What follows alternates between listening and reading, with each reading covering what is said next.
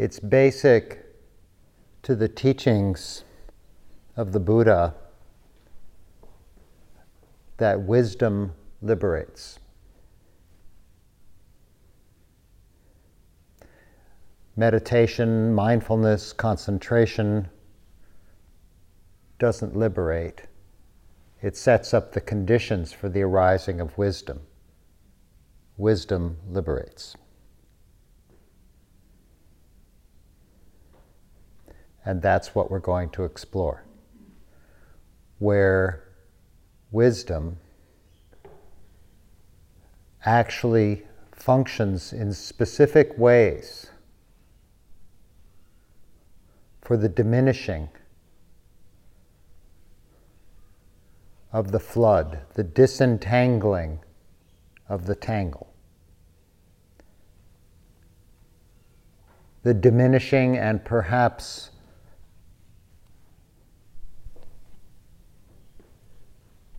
elimination of the pressure.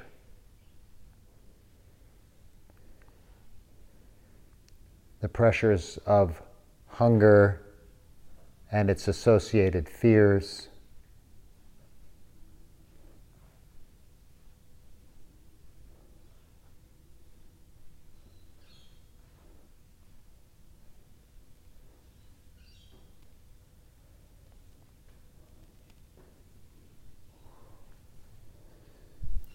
seeing things as they actually are.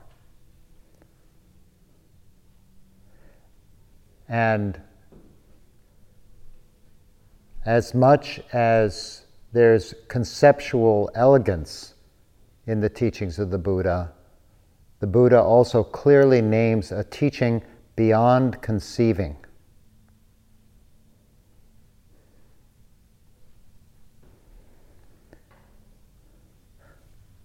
So we want our contemplation to encompass the value of conceiving and naming and pointing, and also to encompass that quality of wisdom that is beyond conceiving.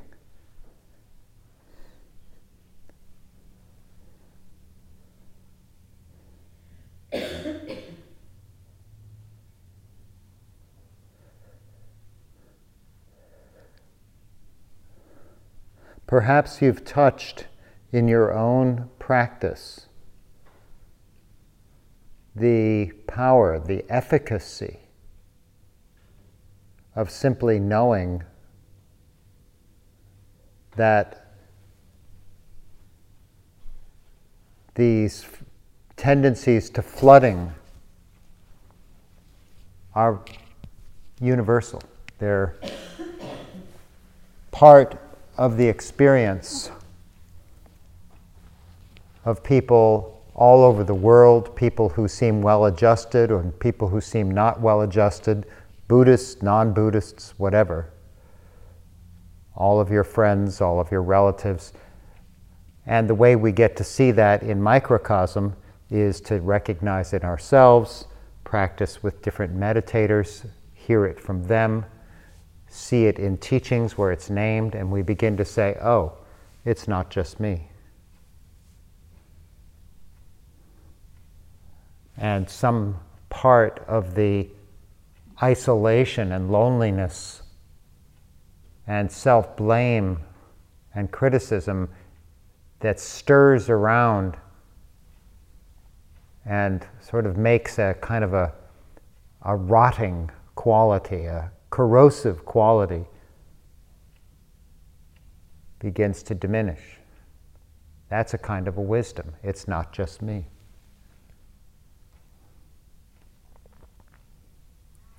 Perhaps you've seen through your meditation practice, your reflection, where just being able to name, oh, I see, that's the dynamic of my trying to gain safety and stabilize my sense of self, I see how I've made all these strategies in my life around that. And you just see that, and it's a thought. But that thought, guided by that taste of wisdom, is actually serving to diminish the flood of becoming, because you get it. And you begin to say, ouch. And you begin to say, I understand why ouch. And you begin to say, and it doesn't have to be ouch. And change begins to happen. It all started with what seemed like just a piece of knowledge. So wisdom working its way into this life to actually diminish the tendency to flood, to actually reduce the pressure of the outpouring of the body-mind through the sensuality and becoming.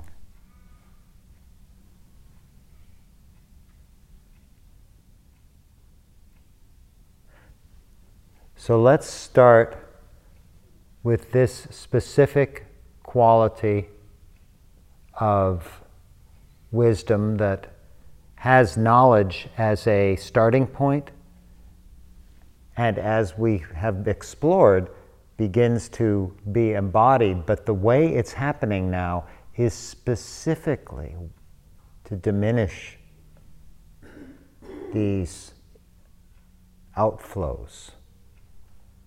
Specifically. Where do you see that in your own heart? The efficacy of wisdom. The efficacy for freedom.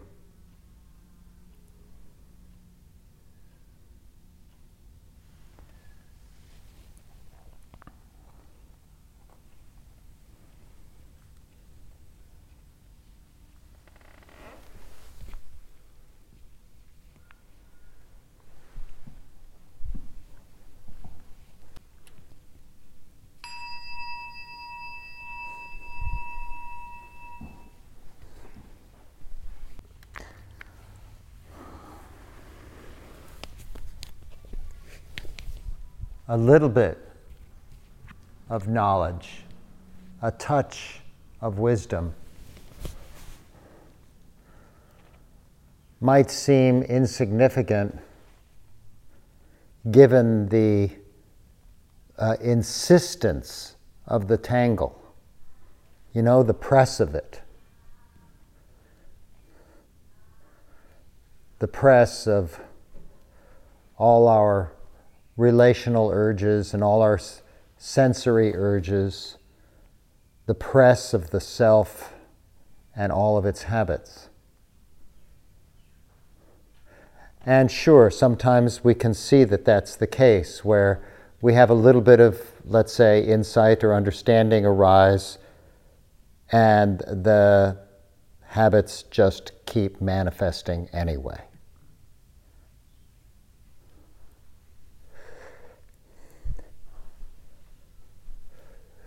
Here's where we can invoke the power, the effectiveness of energy. Energy to apply oneself, to come back again and again. Energy to sometimes do what is not easy to do.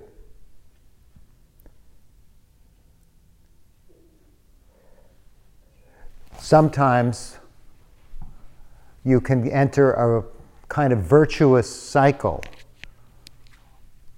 where you touch just a taste of wisdom, and some of that urging and tangle begins to let go. And just in the letting go, there's the upwelling of energy that comes from losing just that much oppression, from draining ourselves with self-criticism and hatred, draining ourselves with distraction and trying to feed some kind of unfeedable hole.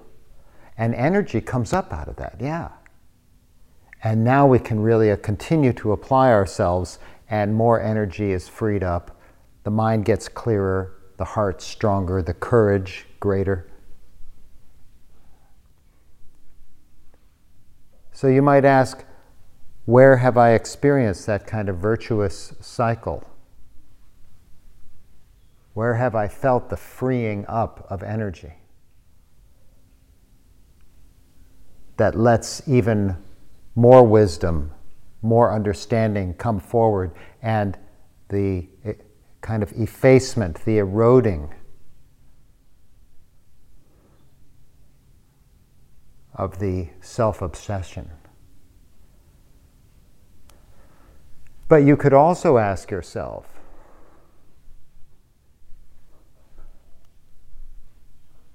in those times when there isn't this natural gift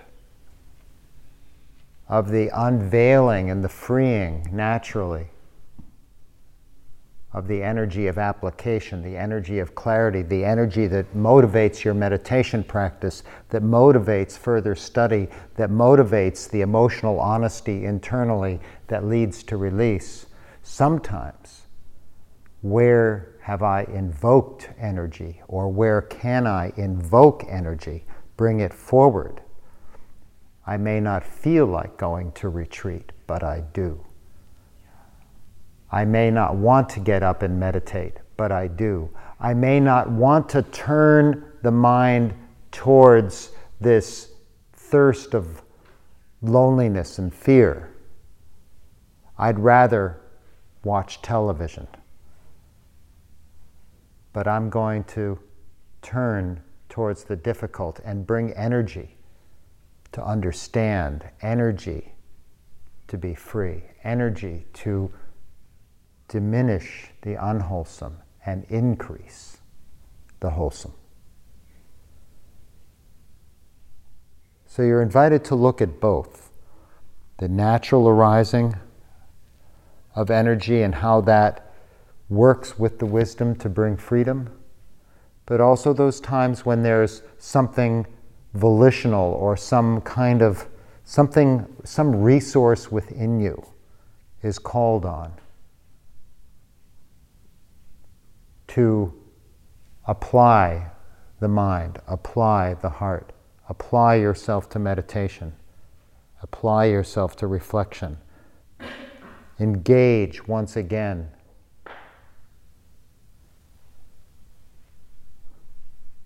with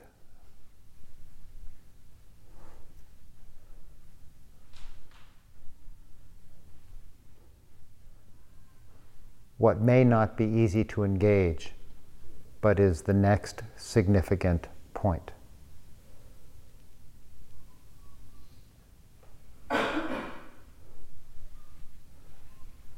Contemplate that energy and ask yourself, how do I experience it in the body?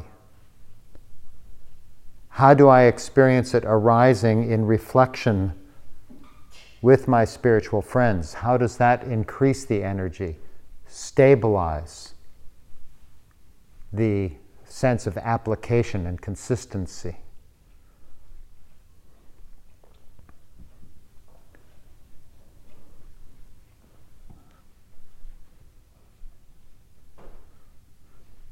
I'd like to propose that you give attention in your practice to trust emergence.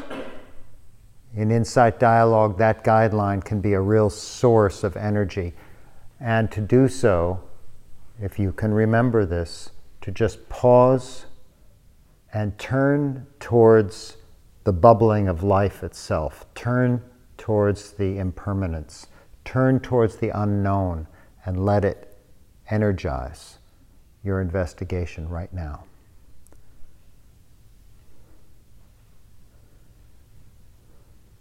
Trusting emergence, exploring together in your meditation practice.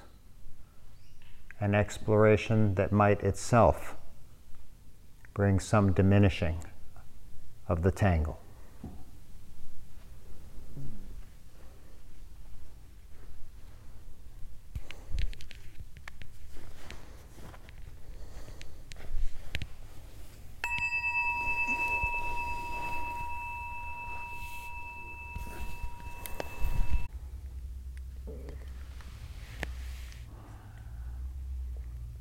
Energy without wisdom has no direction. Sometimes it may go in good ways, sometimes it may just increase the tangle, tie the knots tighter even. Wisdom without energy can't get real purchase in our lives. The energy to cut through, to enter the actual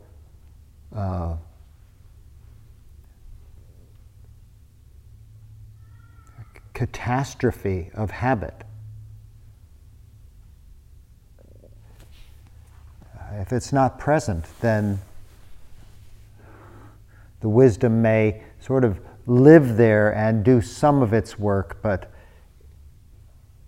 the chance to really transform is not realized.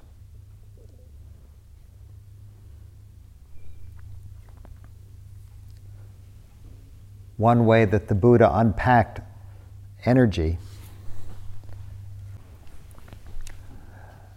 is as being of two forms or sorts: energy of the body, energy of the mind.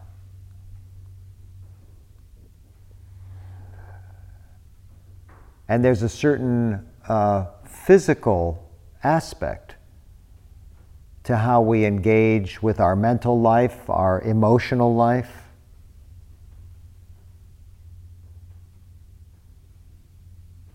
There's a bodily component of the strength to engage in a moral life,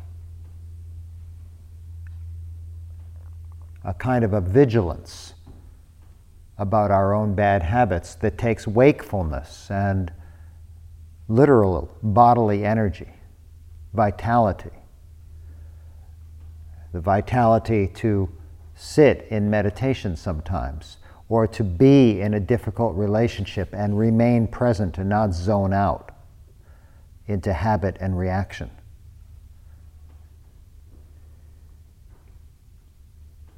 And the mental energy to recollect, to reapply, to come back. The mental energy to both think through and feel through and sense through however the habit forms and the tangle presents itself in any given moment.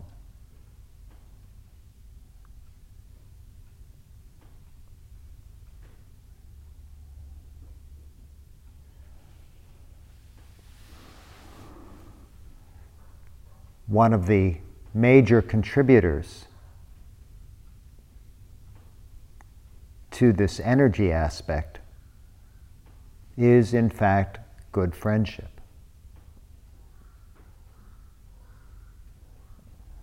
Where in the reflection, in the being together, in the meeting, a spark comes forward.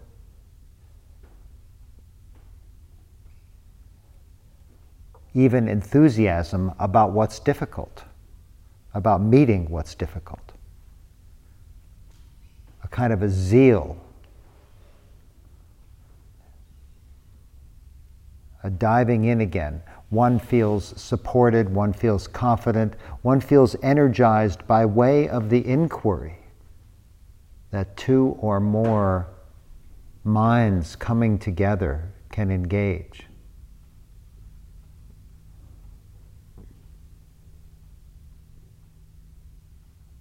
So we'll close this investigation now with a closer look in this way at energy, so we really understand it and can begin to recognize it, begin to value it,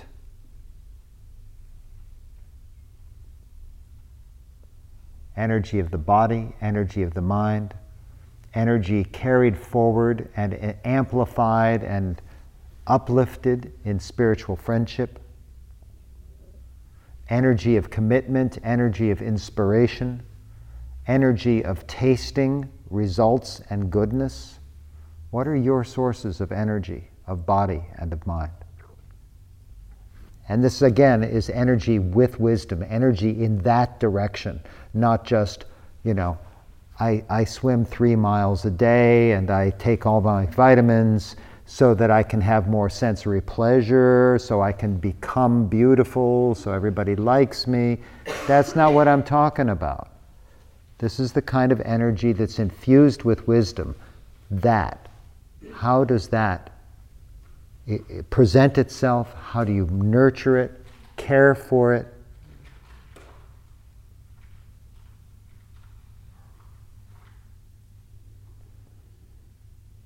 Value it.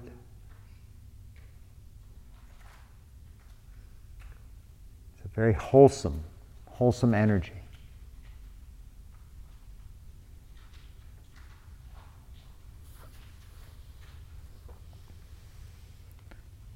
Going in a good direction, making a difference, making a real difference. Where do you see this?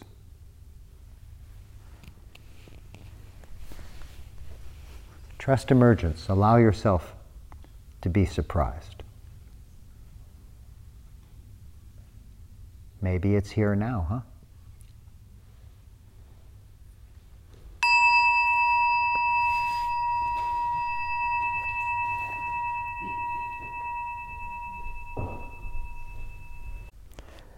And as you take a moment to thank your partners, why don't you just take an extra minute or two during your gratitude to just notice, as you explored energy, did energy arise? That's something that frequently happens, and you might just observe and reflect together, and then we'll join in the circle. Thank you for your practice. Thank you for listening. To learn how you can support the teachers and Dharma Seed, please visit dharmaseed.org/donate.